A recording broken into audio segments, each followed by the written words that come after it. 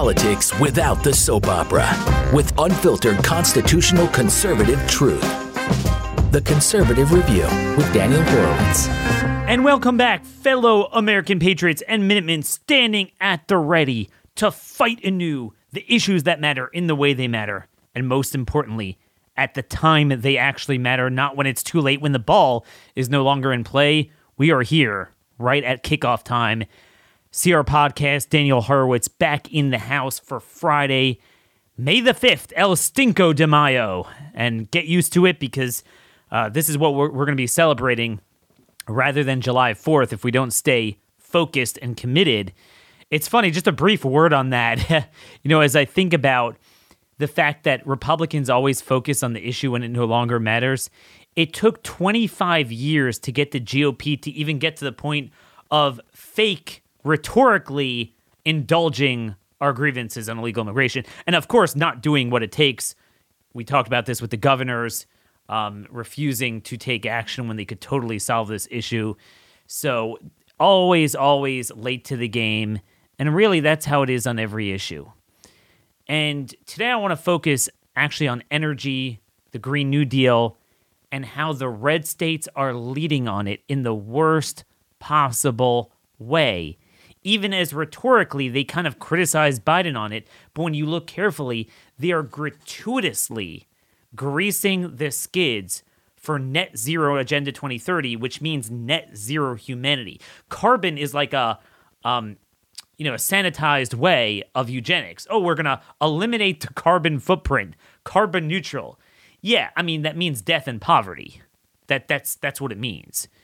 So Republicans control the largest swath of land in America. That's very important. We all always talk about population like a 50-50 country, but in terms of land mass, they control most of it. Now you say, well, who cares? But it's the people who vote. The cows and soil don't vote. Except the landmass matters in terms of energy. And without the red state landmass, they could not implement this agenda. Republicans are helping it. We're going to talk about in the state of South Dakota coming up.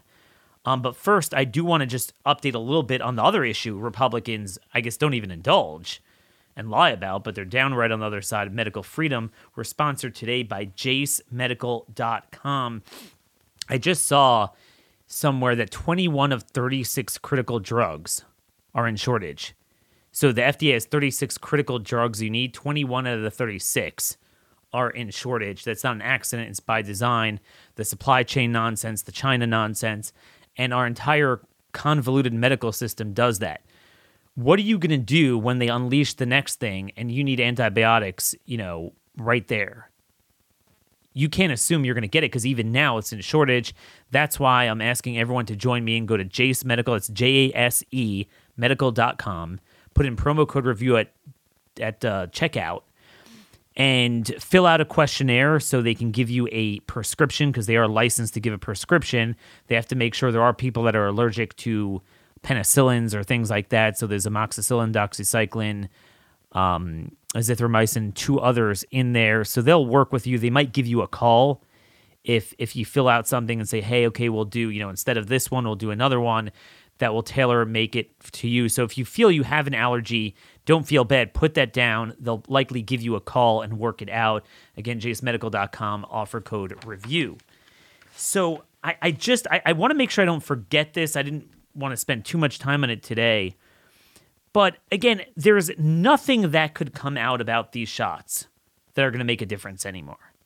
Unless we use rote political power to have the top voices in conservative politics give voice to it and demand specific law changes in the places where we have the leverage to do so, it's not going to matter. But I just wanted to point out here, it's truly unbelievable. So, number one, this is from Nature magazine, nature.com. Pretty prestigious journal. Brand new, just published this week. risk assessment of retinal vascular occlusion after COVID-19 vaccination. We've talked a lot about the fact that there are so many eye problems, that you have these inflammatory disorders in the eye. You have people having eye cornea transplants rejected years after they got the transplant once they get the shot. And all along, what that tells you is the reason why this is so important. We could talk about 50 million parts of the body that are affected. But the reason why this is so important is because the eye wall is so freaking hard to get to. God made it hard to get to it for a reason. There's so many barriers, blood barriers. The blood-brain barrier obviously has to be initially passed. And somehow this thing manages to get the immune system response up there. So this paper is earth-shattering. And again, all these losers, Republican governors, Congress, legislators, nothing. They don't even know about it. Nature magazine, they found that individuals with vaccination had a higher risk of all forms of retinal vascular occlusion. So that's blood clots in the vessels in the eyes. 2 years after vaccination with an overall hazard ratio of 2.19. So in other words, you're more than doubles your risk 2 years later for blood clots in the eye. So the reason why that's so earth-shattering is we don't call it a clot shot for no reason. Number one, that demonstrates that this thing goes to the most guarded parts of the body. Number two, it shows the blood clotting is so rampant.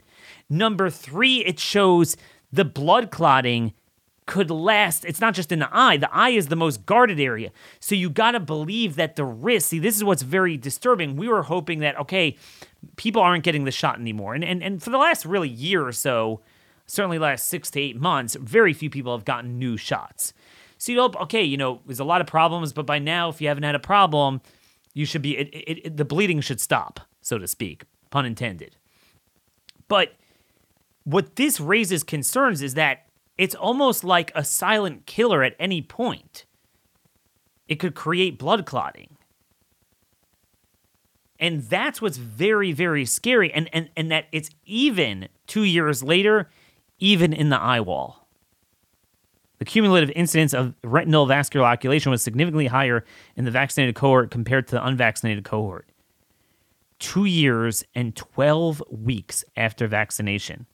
The risk of retinal vascular occlusion significantly increased during the first 2 weeks and persisted for 12 weeks. Additionally, individuals with the first and second dose of Pfizer and Moderna had significantly increased risk of retinal vascular occlusion 2 years following vaccination, with no disparity between brand and dose. I don't know what to say. And it's worse than I'm even making out to be, but I didn't have the time to delve into it. I don't know, folks. I don't know what to do. I don't know what to do. What more can we do? Do you have any advice? How do we get people to understand? This is utterly insane. And related to that, the one other story I want to get to on medicine before we move on is there's a story out here from JAMA International. JAMA International, I mean, this is, again, top journals. They looked at 21 statin trials, 143,532 participants. So we had this 3-4 decade long thing of putting everyone over 55 on statins, high cholesterol. The benefits of statins were minimal, and most trial participants who took statins derived no clinical benefit. And again, I'm not going to delve into it too much, but basically, the whole thing was a lie. Now, interestingly enough, it's funny, sometimes they'll produce something for something and it has a better use for other things. We found statins to be somewhat of a use in treating COVID and long COVID, maybe even vaccine injury, I don't know. But, because again, it has to do with the blood, blood disorders and vascular problems. So the statins are, it they're kind of like anti-lipid, so they hang out in the fatty sacs and somehow gets rid of it, whatever. But for what they created it for, it was a big lie. And we've seen this with the psych medications, the antidepressants. I mean, there has been a pharma genocide. See, once I start on this, I can't finish, so I don't want to continue. But at some point, we'll delve in deeper. I mean, Operation Paperclip. That was the operation post-World War II when they brought in the Nazi scientists to Fort Detrick and other places. And a big part of our pharma agenda post-World War II, it's literally the Third Reich. It's the Fourth Reich. It's not just that they echoed it, they actually started with their scientists. I mean, this whole experimentation regime, you look at the Americans' health and what's happened the last number of decades, culminating with, obviously, the recent years. I mean, again, I'm just going to reiterate, this is the biggest pro-life issue you could ever think of. So that's why we're obviously gonna keep healthcare policy in general in the forefront. But I want to get to the other issue, which is energy. Truly, truly unbelievable. First, our sponsor today, Patriot Academy, my favorite organization, patriotacademy.com/Daniel. Why do you want to go there? Do you know how to shoot? And I don't just mean, okay, I could put the gun on the tray at the range and quietly prepare, line up my shot, and get a pretty good shot. That's target practice. That's not defensive handgun training. That if you're walking down the street and you have some BLM guys, come at you, are you prepared to win that gunfight? Could you properly, in a timely fashion, with the right control of your emotions, of your finger, of your gross and fine motor skills, make the shot that will save your life and that of a loved one? It is the most serious program, but also so much fun, coming out with people in this audience, other patriots, and learning. They have a 3-day and 5-day course. If you go, you'll see for the rest of this month, June, July, basically every 2 weeks they have a course. So see which one works for you. I'll let you know which one I'm going to go out for. Again, we had a blast in April. So again, patriotacademy.com/Daniel is where to find out more information on that. It's not just enough to espouse your support for the Second Amendment, but live it. But this is what we have. We have a Republican Party, conservative movement. Oh, I'm for drilling. Oh, I'm against the Green New Deal. But as I talked about a couple times this week, every time we have an opportunity to affect that policy, not only don't they fight it, but the Republicans agree to the premise of carbon being a pollutant, that human output will make a difference, that makes a difference in global temperatures. And it's just, we need to maybe do it in a smarter way than what the Democrats want to do. So they endorse reducing carbon. They endorse clean energy. They endorse ethanol. They endorse solar. They endorse wind. They endorse electric cars. They help build the infrastructure that will lead to what they openly say is a transition to hell. This is out in the open. The Republican governors are doing this. And they've been doing it for quite some time. So one of the worst forms of this, what we talk about a lot recently, is carbon capture. They're basically, rather than saying, what do you mean, you're going to have net zero? Is net zero humanity? They're like, yes, carbon's a problem, but here's an idea. Let's capture the carbon. So we'll continue to have some sort of, fossil fuels as we transition. Don't get rid of it right away, but we'll do carbon capture. And you can tell that is an extremely destructive program because it greases the skids for the premise that it's almost like a seatbelt. You can't drive without a seatbelt. You cannot. Yeah, we could have oil, gas, power plants, but we need it only if you have what they call CCS, carbon capture and sequestration, so that they somehow suck up the carbon from the air and route it through pipelines under our ground, so our underground will be nothing but a bunch of carbon caves, and then it will be stored forever at a landing zone someplace underground in large caves forever. I mean, it's the most retarded thing I've ever heard of in my life. Obviously, it's extremely tedious and expensive, extremely ineffective, and literally, supposedly what's been done so far is sequestering about 0.1% of the carbon that the industries put out, which is only a certain percentage of the human input of carbon. And the human input of carbon is something like, I've seen different figures, 3 to 5% of what's put out in the atmosphere, because most of it is natural. And then, of course, that presupposes that that's a problem and that somehow is a correlation, much less causation, behind warming, even though there hasn't been warming for 11 years, coinciding with the greatest output of carbon. But whatevs. So Republicans still agree to that premise. And it's just, it is maniacal. It is utterly maniacal. Okay? Basically, according to Robert Bryce, we would need to find an underground location able to swallow a volume equal to the contents of 41 oil supertankers each day, 365 days a year, for the rest of time. It's the same thing with the electric cars. They know it's not sustainable. It's a trap. You transit. Oh yeah, no, this is the Republican version. So what they do is they can't go from 100 to 0. So what they do is they have their cake and eat it too. On the way towards, see, we used to think green energy was the fad, but it's not really. The fad is zero energy. But on the way to that, why not also pay off your cronies and make money off of things that can never succeed in a free market, but in a communist market can succeed? So that's what they're doing. That's what they're doing here. Now, I'm here to tell you that this is all being done. Carbon capture is mainly a Republican thing. It's mainly a Republican thing. And now, obviously, you're not going to be doing carbon capture in like an urban setting. You need a lot of land. So they're picking land, and this is where I really want to get into our next guest from South Dakota and the main course today. So, folks, in order to introduce this and our next guest, I have a story to tell you.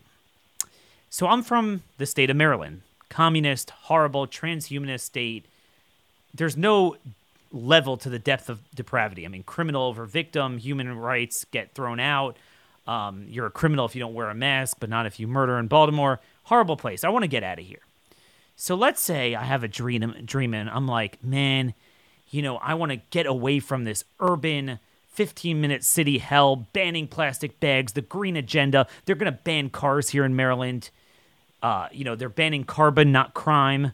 Crime's great, carbon's bad. And again, carbon means humanity. So, you know what?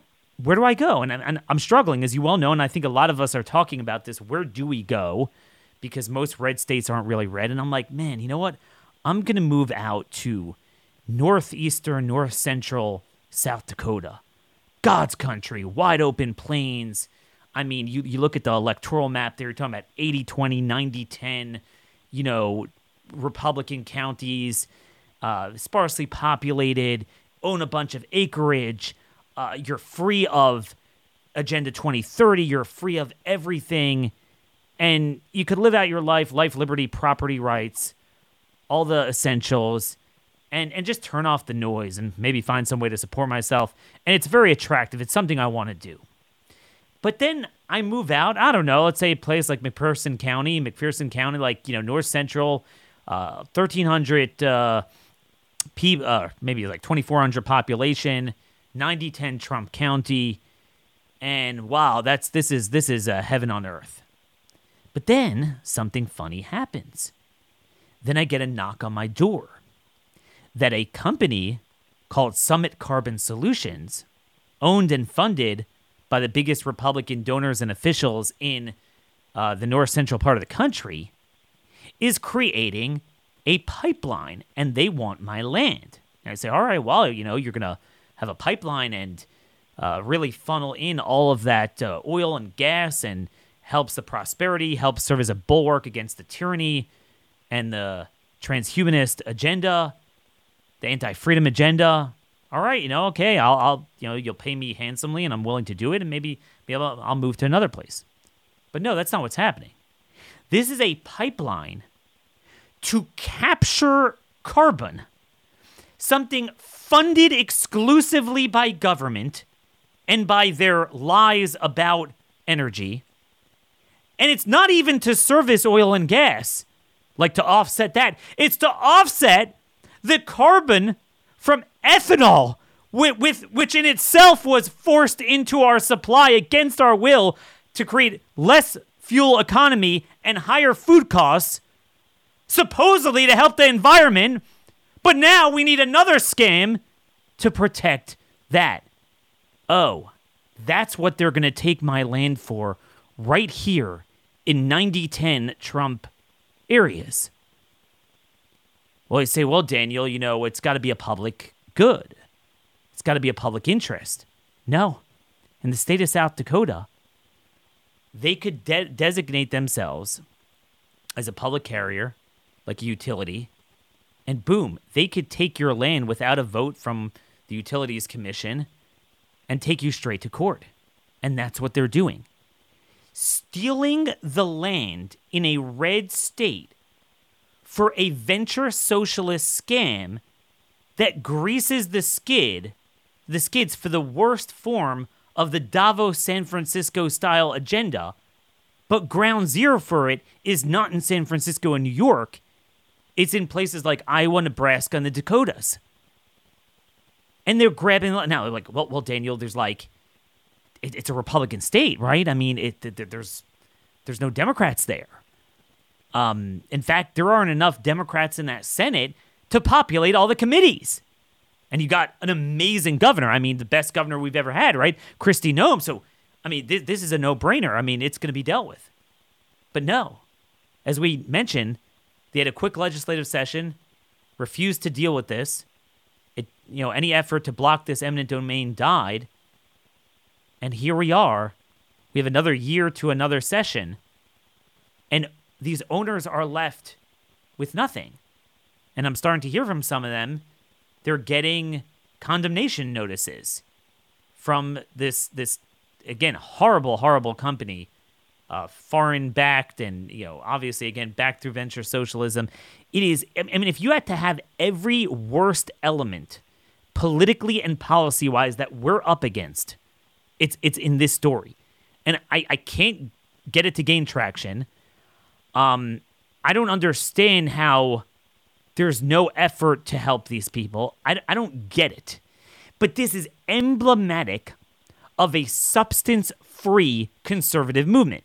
Because this is not in San Francisco. This is an area that we should control, and with people that have the most political clout and legislative clout that are subject to the pressure of the top 30 voices in conservative politics. And yet the worst form of life, liberty, property violations, all done to grease the skids of what is COVID times 100. And we can't even get any effort behind this. So we're going to have with us today a South Dakota legislator to discuss this and more. First, our interview is sponsored today by our final partner is Barrel Buddy. After you come out on our trips to Patriot Academy, well, what's going to happen? 800 rounds fired through your gun. Don't put that gun back in the safe without cleaning it. It is not safe. It's not good. I know some people say firearms nowadays could go longer. It's easy to clean. You want to put off your cleaning because it's annoying, but it's not annoying with Barrel Buddy. You take a cartridge, jam it through, and boom, full 360-degree compression. You could do the same thing to lube it, and you're done. You don't have those dirty rags. It's efficient. It's done by great Patriots, Jim, Eric, and Paul from Michigan. Become friends with them, and it's just $15 for 50 Barrel Buddy cartridges. Just make sure you get the right one, 9mm, 40, 45, whatever you have, they have it for you. Cleaning our guns is a really important step to being a responsible gun owner. So, again, the theme today is don't just own a gun, learn how to shoot it, and then learn how to clean it at barrelbuddy.com. So, folks, John Hansen, he is one of our terrific stars, really one of my favorite legislators throughout all the countries in the South Dakota House. He's a lawyer. He's the chairman of the House Judiciary Committee, former Speaker pro temp. He's from the eastern part of the state, just north of Sioux Falls. And he is the one who has carried all of our, medical freedom bills. And fun fact, he is the only one on committee who voted for the constitutional amendment that we're trying to push in all these states to bodily autonomy. He is just really the paradigm of what we need to run for governor, for Senate, this type of thing. Someone who's not just, I'm a conservative, but he understands the issues in a smart way, articulates it, formulates policy. So he's with us today to discuss this travesty and more. Hey, John, thanks so much for listening to my filibuster. I want to turn it over to you. Thanks for joining us today at Blaze Media. Hey, thanks for having me, Daniel. It's really great to be with you. Appreciate that introduction. No, and I want people to know the type of people I work with. It's just been a pleasure. You've been so amazing, standing up, even if you're the only one on so many issues. So could you explain, you heard what I had to say. Could you explain to our audience, how is it that something this grave, that greases the skids for one of the most onerous agendas of the left, is being led in South Dakota, and I'm not seeing much help or notoriety for these people? What's up with that? Well, yeah, it does kind of blow your mind that something like this could get a foothold in a major way in South Dakota, and there's just very little involvement from elected officials, people you expect, especially on the Republican side, you expect to, get elected to go defend your rights, and you get mostly silence out of them, or you get sort of shilling for the corporate interests. And that's really what we're seeing here. I mean, you mentioned it just earlier. We've had like 80 plus landowners now that have been sued with condemnation notices. And there was one landowner that came out to Pierre, which is where our capital's at, to testify when we tried bringing a bill in the House of Representatives to stop this from happening, to stop this pipeline from being able to use eminent domain to take these people's land without their consent. Her name was Wendy Schultz, and she's got a piece of land. She's had it in her family forever. It's been the dream of her life to build on that piece of property and to have her family come back and build a house on the other side of the section. Well, then Summit comes to her and says, you know what, we're going to put our pipeline across your land wherever we want. And so just like that, this massive corporation from another state that's backed by foreign investors came in and just crushed her dream. And we've heard so many stories like this. And now there's landowners from all across the state. Some of these landowners have had land in their family for 4 generations. They've been working the land for 4 generations. And now some big corporation is going to come in, use their land without their consent. And sadly, the Republican Party in this state is not standing up for these landowners. The Republican elected officials, particularly in the Senate and the governor's office, they're not standing up for these landowners when they need it most. So did I explain the legal structure correctly, that it's not just that they could employ private use eminent domain, if the government determines it's a public interest, but they don't even need to make that determination? Yeah, so they're operating under a law that is allowing them to be a common carrier. And so I think there's been some litigation where the courts have found that, okay, yep, under the law as written, they would qualify as a common carrier, which then makes them eligible to use eminent domain. And of course, you think back to, well, what were these laws written for? And you think about water pipeline, water, utilities. Oil. It's grabbing nothing but useless carbon. Right. Yeah, there's no way that when these laws were written, it was intended to be a carbon wasteland to advance the liberal climate agenda. But that's what they're utilizing. And so now we've seen these landowners being served with these lawsuits all across the state, and they're just dying for help. I cannot even begin to tell you how many landowners that I've heard from that are just begging for help. So we brought a bill this last legislative session in the House of Representatives. The prime sponsor is a great representative by the name of Carla Lems. We introduced the bill in the House. It passed the House of Representatives. So kudos to the House of Representatives for actually standing for these landowners. it goes over to the Senate and it dies a hard death. And sadly, the Senate wasn't willing to stand up for these landowners, and we didn't hear anything out of our governor either. Yeah, I want to get back to that portion of this in a minute, but just the mechanics.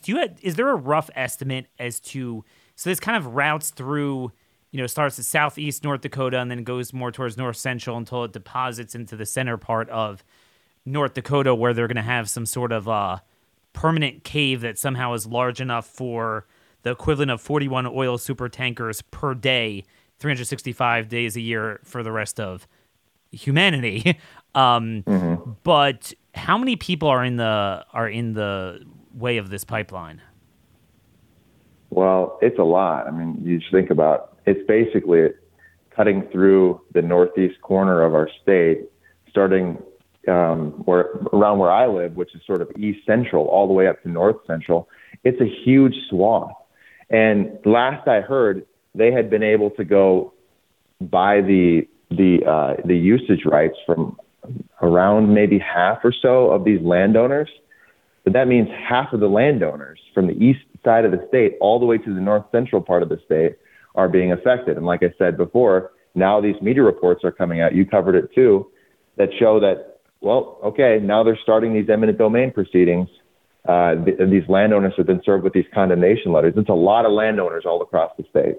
Now, what are they offering them? Are they saying you could stay on the land, but we'll pay you to use it, or you might have to, or we could pay for you to buy something else? What sort of arrangement deal are they trying to make?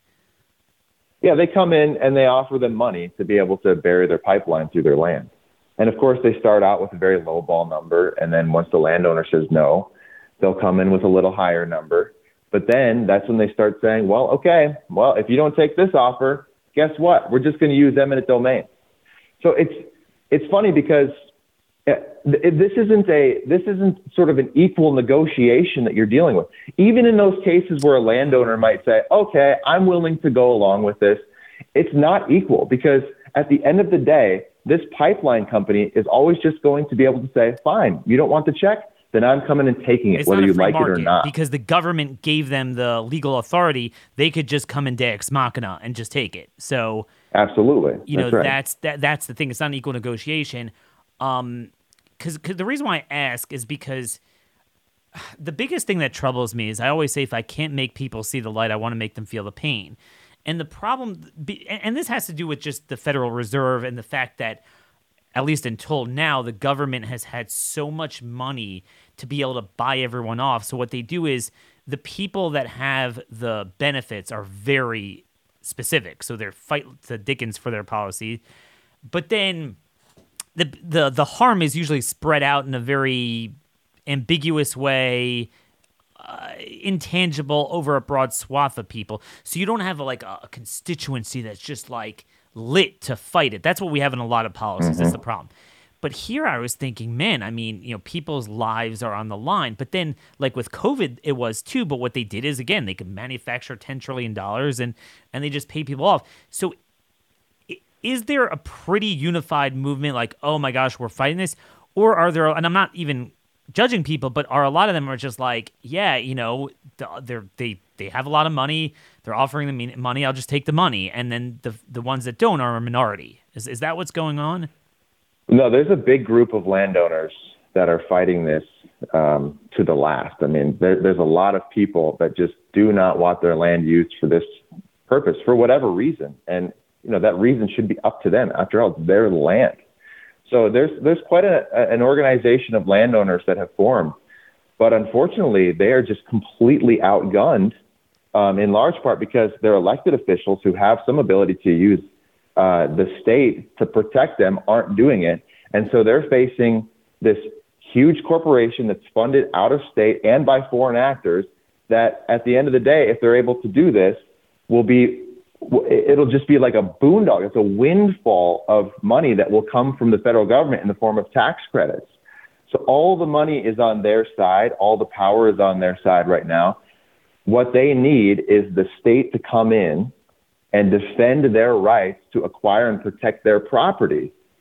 But they're just being met with silence or indifference from a lot of elected officials. I will tell you, I am soul crushed by this because I'm very down on our politics, but I thought that this was finally going to be the battle. Because again, there's everything else we're trying to do in red state is cultural, it's principled. So you're fighting the healthcare cartel, but we don't have a specific constituency that's just their lives are on the line more than anyone else. So you have Sanford Health, for example, your battle on the vaccines and that stuff, and it's kind of like everyone just broadly, but there's no specific group of people. But here I thought it's in a red state, it's landowners in the state. I thought that's gotta, they'll maybe we won't get Kristi Noem and those people to totally fight the green machine, but at least, some sort of accommodation for those people. I thought there would be something. I'm floored that the legislative session ended. Again, it passed 40-28, which itself that means a ton of Republicans still voted against you, but you got it passed in the House. The Senate, nothing happened. So how does Kristi Noem glide away? I have not seen a public comment from her either way. How do you have something that earth-shattering going on in the state, and she's quiet? And what does her silence mean? Well, it's a good question. And the bottom line is these landowners, they need her help. And right now, they haven't been getting it. I mean, as far as I know, the only interaction between Summit and Governor Noem that I've seen is that Summit paid $10,000 to help fund her inaugural party when she got reelected. Mm-hmm. Beyond that, I haven't seen her speak into this issue. Now, maybe I've missed it, but I don't think that I have. And when it comes to defending these landowners' rights from this crazy leftist climate agenda where they're coming in and taking our own landowners' property without their consent, I mean, please, we need the governor to be outspoken on this issue, but she's just been quiet. So that's how we end up in a situation where the House of Representatives can get this bill passed through, but over in the Senate, it dies a hard death. And, maybe if we had Governor Noem's support on that, we could have got it a little further in the process and onto her desk. But for right now, when it comes to defending these landowners' rights from the radical leftists who are pushing their climate agenda through this corporation, there has been nothing but silence as far as I've seen. Can you talk about some of the donors, lobbyists, executives involved in Summit Carbon and who they are politically? Well, a lot of the sort of executives in Summit are not from South Dakota. They are from Iowa because it's an Iowa company. Yeah, big GOP donors in Iowa. That's definitely there. But right, but then we've got some of their lawyers that are representing them over in South Dakota here, and one in particular is the current treasurer of the South Dakota Republican Party. Oh, so again, you've got these diehard conservative Republican South Dakotans who elect members of our own party to go and defend their rights. And then it's members of our own party that are turning around and saying, well, sorry, you don't want us to take it? Too bad. We're suing you, and we're going to take it whether you like it or not. So the person on one of the petitions for condemnation we saw was, again, this state party treasurer. That's pretty unbelievable. What is he? Brent Konek, and then Aaron Sheeb, if I'm pronouncing that correctly, is another name on there. That was Kristi Noem's first chief of staff. What's this guy about? Yeah, he was so that's the sort of the Aaron Sheeb is his name, and he works for a law firm out in Pierre, and he's the lead attorney, former chief of staff to Governor Kristi Noem. So that's the crew that is advocating locally on behalf of Summit Carbon to come in and take these landowners' property with their consent. I see, the reason why I wanted to talk about this, not just because this in itself is such an important issue, it gets to the core of what America was founded for, the core of this kind of rural, city divide that we think we can get away from it and we want to get away from it. And then the worst elements of the urban hippie crazies follows you more prominently on this issue to those areas because that's where the land is. And you have literally 4 Democrats or something, 3 Democrats left in that Senate, a handful in the House. You have a very notorious, famous Republican governor, and they're part of it. And I think this gets to the core of everything on COVID: fascism, the trannyism, pretty much any issue, illegal immigration for sure, is that everyone's like, I'm pro-life, I'm pro-gun, I'm for lower taxes, okay? So they come in and they say that, all of them. I'm sure these people like, Scheib and that treasurer and the party chair and all these people, all the party officials, they'll come in and they'll campaign on that. Yeah, I'm one of you. I attend Bible study with you. We're all kind of one. But on the issues that actually matter relative to, this kind of like broad agenda of the WEF, the biomedical security state, the all this stuff is just they're for it. And until we're I don't know how to say this. I mean, until we address this, aren't we going to have this problem on every new issue that emerges that we need to fight now? Not like, in the past, this was a mistake. Oh, the Democrats did this.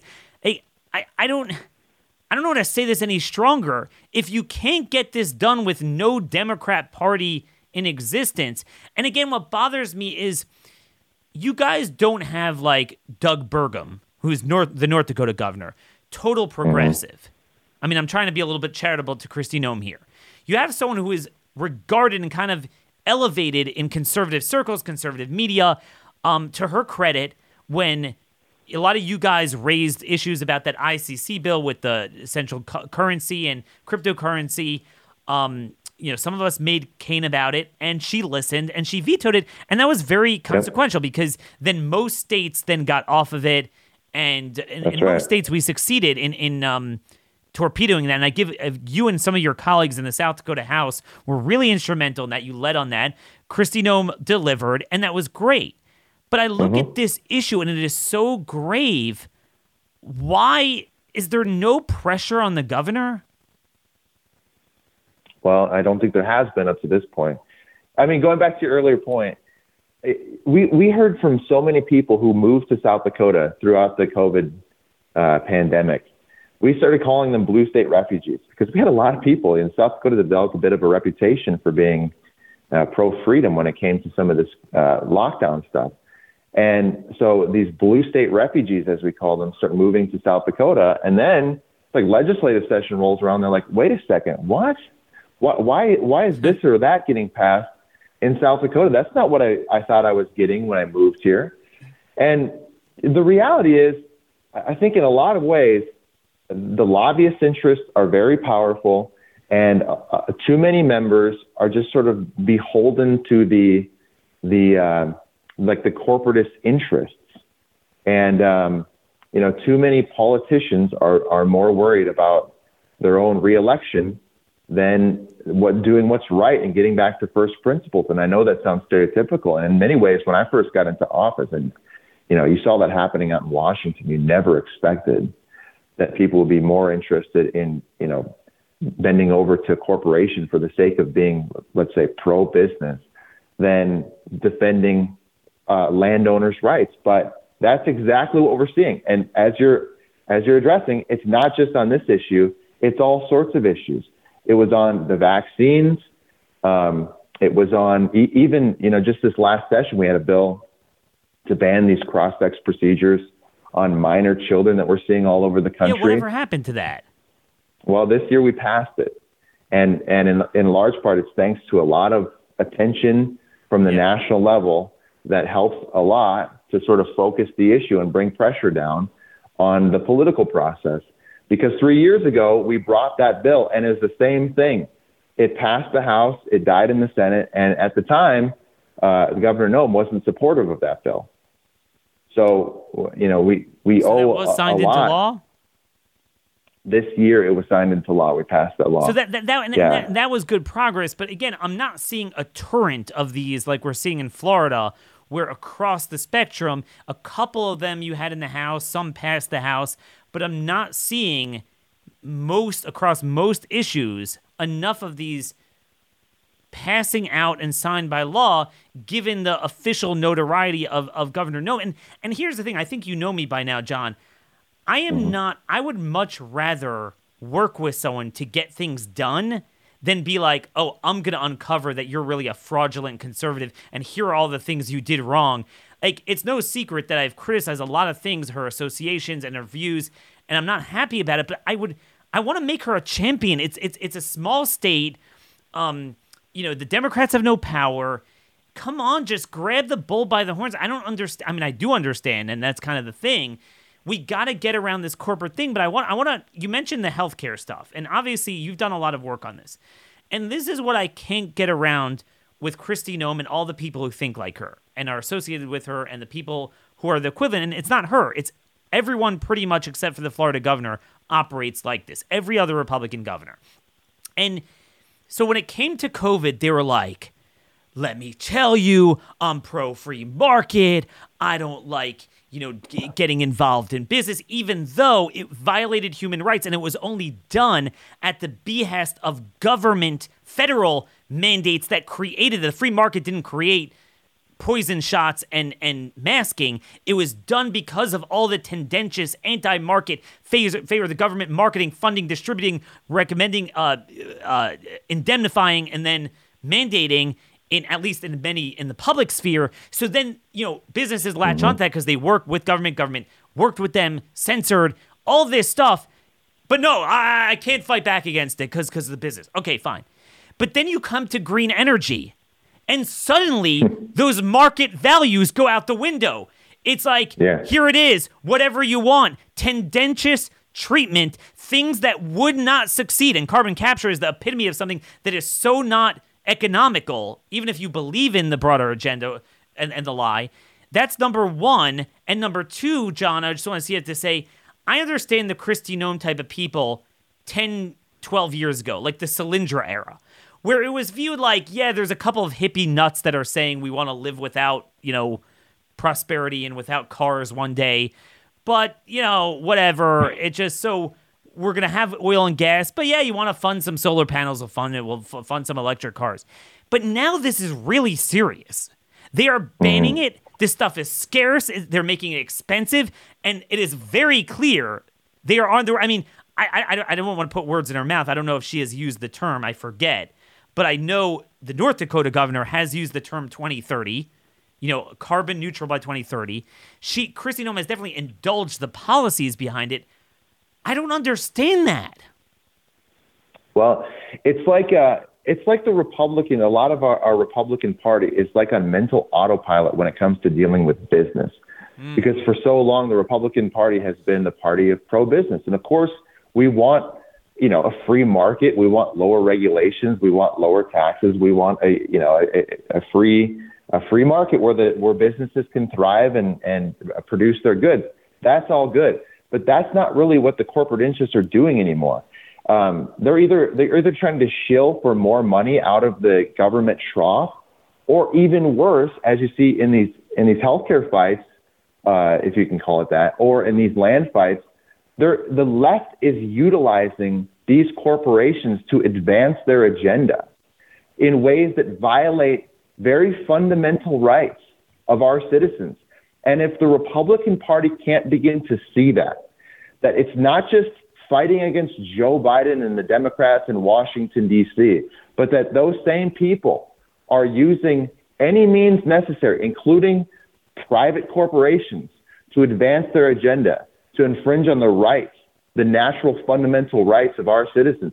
If they can't see that, then we're in big trouble. Because the Republican Party would be the last stand against those things. And if we just let businesses and corporations, in the name of the free market, trample all over the private property rights and all over the fundamental liberty interests of our citizens, we're toast. We're just toast. But it's not. But that's the thing. It's not even free market. I agree with you with individual rights over corporate rights. But part of the eminent domain and these things, they were predicated on the efficiency of markets, meaning that if it would be that much of if they would get to the point where they'd be able to take your land, there would be that much of a compelling interest that naturally would flow in that direction as a public interest. But we all know that this thing quite literally, I forgot, I have the estimate here based on Biden's bill, and it's unbelievable. This is based on Biden's IRA, that his big signature bill that every Republican's like, oh, that's crazy, right? Every Republican opposed it. But this whole thing that Republicans are latching onto in the states is, where are we here? And I'm trying to find the number. It's several $100 billion, because they lowballed it. Goldman Sachs now has their own estimate. CBO lied. They, the value by 2040, it's hundreds of billions of carbon capture credits that are in that were doled out now, and the EPA is now working on that. The government's now working on that. Without that anti-market policy, it wouldn't get off the ground. I am fine without any government. The government's putting headwinds on our energy and tailwinds behind their stuff. If you take that all away and you want to dabble in solar and wind, go knock yourself out. Now, I don't think you'll knock yourself out in a different way. I don't think you're going to be able to succeed. But and it's the same thing with Pfizer.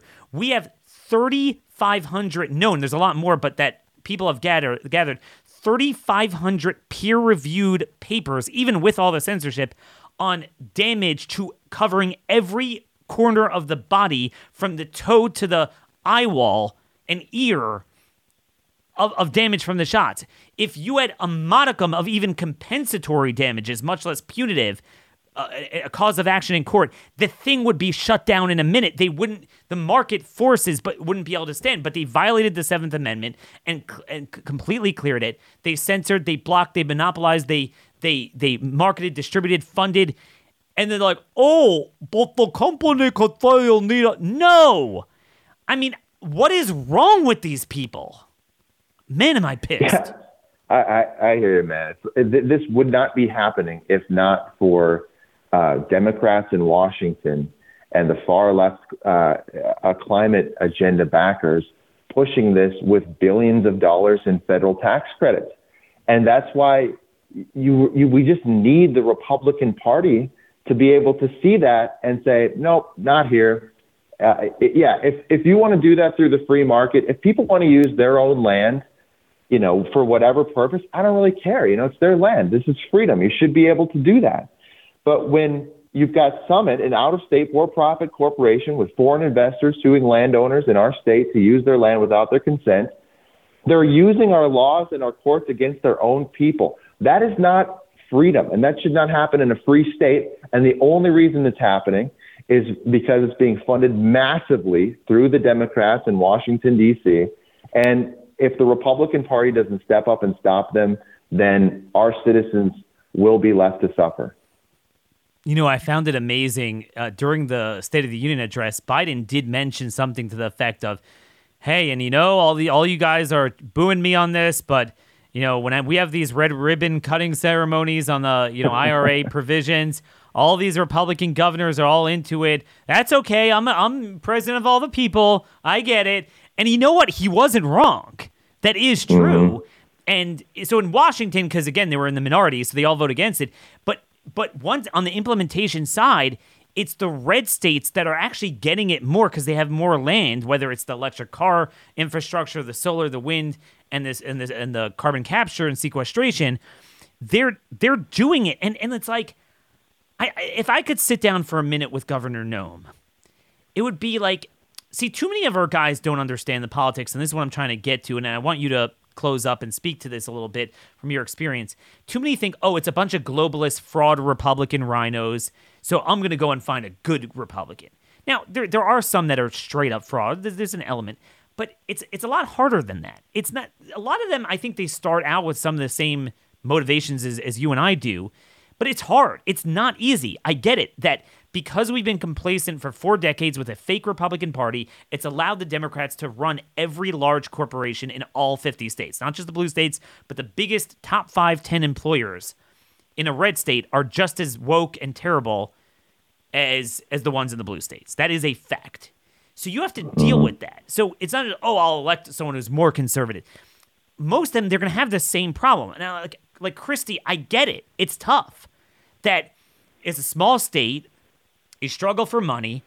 And the top employers are horrible. They're bought into the biomedical security state, every aspect of the woke agenda, the global warming agenda. But what are we going to do about it? I mean, I understand it. Yeah, I may as well get some profit from it, help grease the skids. It's not even corrupt in mine. I understand the pressure. But do you not see what they're openly saying they're going to do, and they're moving there?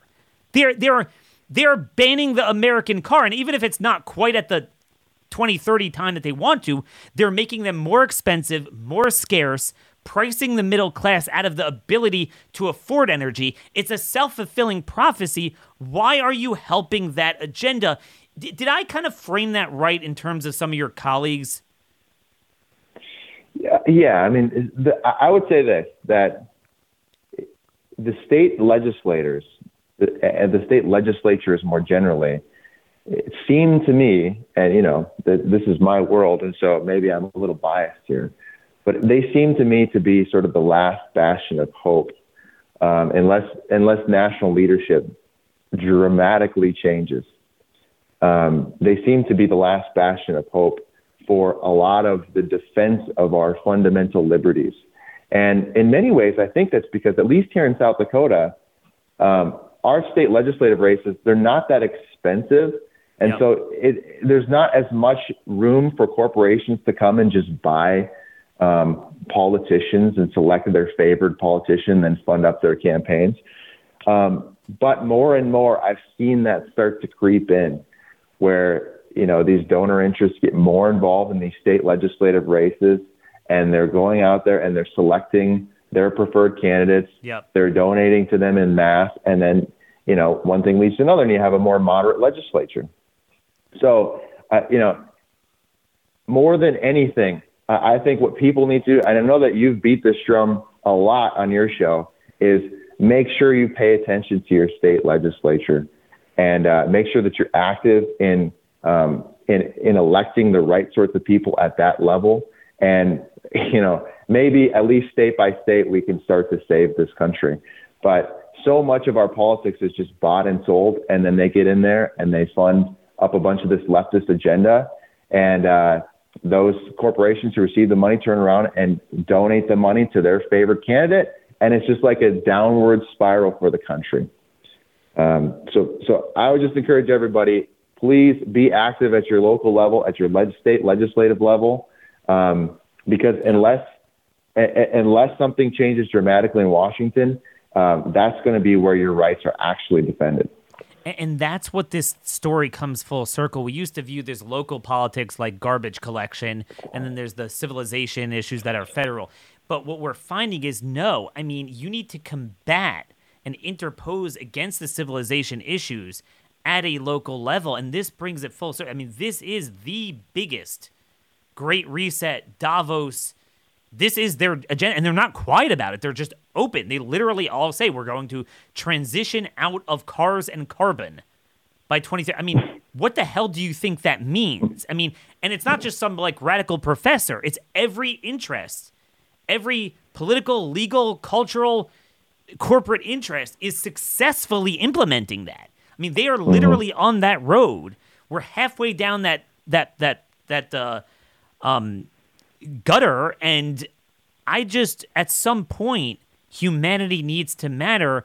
And what scares me is if my colleagues can't focus on stories like this, if they can't focus on South Dakota, yes, I agree that the corporate interests are just as powerful and bad in South Dakota as they are in Washington, blue states, nationally, whatever.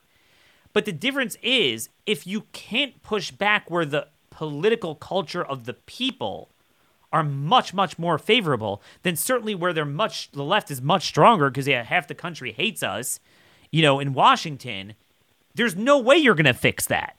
Oh, it's too hard, Daniel. Sanford Health. I get it, but yeah, what, you're going to remake Washington? No way. No way. Don't lie to me. Then the entire conservative talk radio circuit is a lie. If you can't focus in your own home field, you can't win a home game, you're not going to win an away game. So that's what really bothers me here. One final thing, you mentioned we focus on the legislature. But what do we do when you have a 40-day session And by the time we could even begin to build momentum, it's over and we're done for a year. That's really tough. I mean, you're right about that. Our legislature, and I don't think this is just in South Dakota, it's across the country in many of these states. The legislature is weakened tremendously as a branch of government by just the shortened length of session. Now, the people aren't going to expand that. They don't want more government in that sense. So being a legislator, though, isn't just about legislating at the 40 days while you're at session. So we need legislators to be outspoken and to be on the front line defending these people's rights. And you don't get paid for it. You know, we don't, in South Dakota, you don't get paid like in the off-season. $10,000? Yeah, just about like 10 or 12 or something like that for those 2 months that you're out there in Pierre. And then, you don't get paid after that. When you're not in session and we're not on a committee, you're not getting paid. And that means that when you run for these offices, you have to know you're not just signing up for doing the job when you're getting paid. If you're going to represent these people, you have to represent them throughout the year, whether you're making money or not. So that's the message to these legislators across the country, where they're these shorter sessions. If you want to be there to defend the people's rights, you got to stand up to the plate year round and get the message out there. Going back to the COVID stuff, going back to the trans stuff with Stanford Health, the number one thing that people, the number one reaction that I would get from people when I would tell them that some of this stuff is going on is that they didn't know. They didn't even know about it.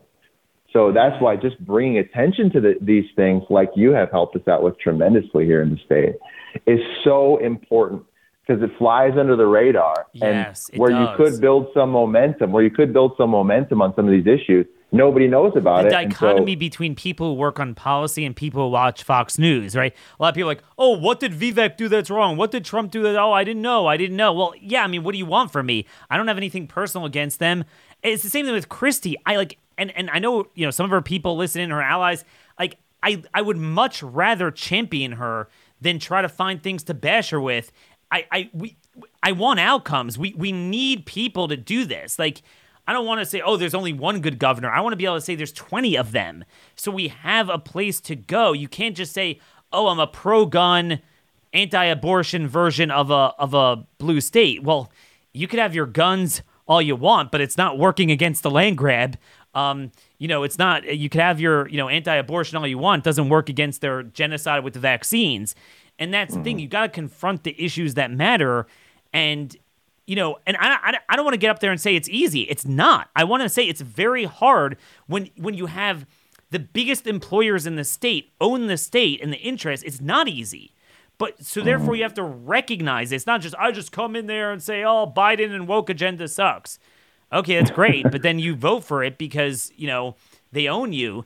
We got to find some way of creating a movement that sustains the courage of individual members to try to push back, build a parallel economy and political economy. And like you said, that's going to require full time. You're not just a vote, you're a voice. Get together, get your colleagues together all 12 months of the year. Do media on this land grab. Do media on the vaccine. Do media on the other ways that the pollution, the carbon footprint of this disgusting, licentious, anti-God, anti-family, anti-country agenda is seeping into South Dakota. And keep it out. Create a sanctuary. Keep up the good work. Thank you, John, and thank you all for listening. Folks, till next time, God bless you all. Thank you for listening.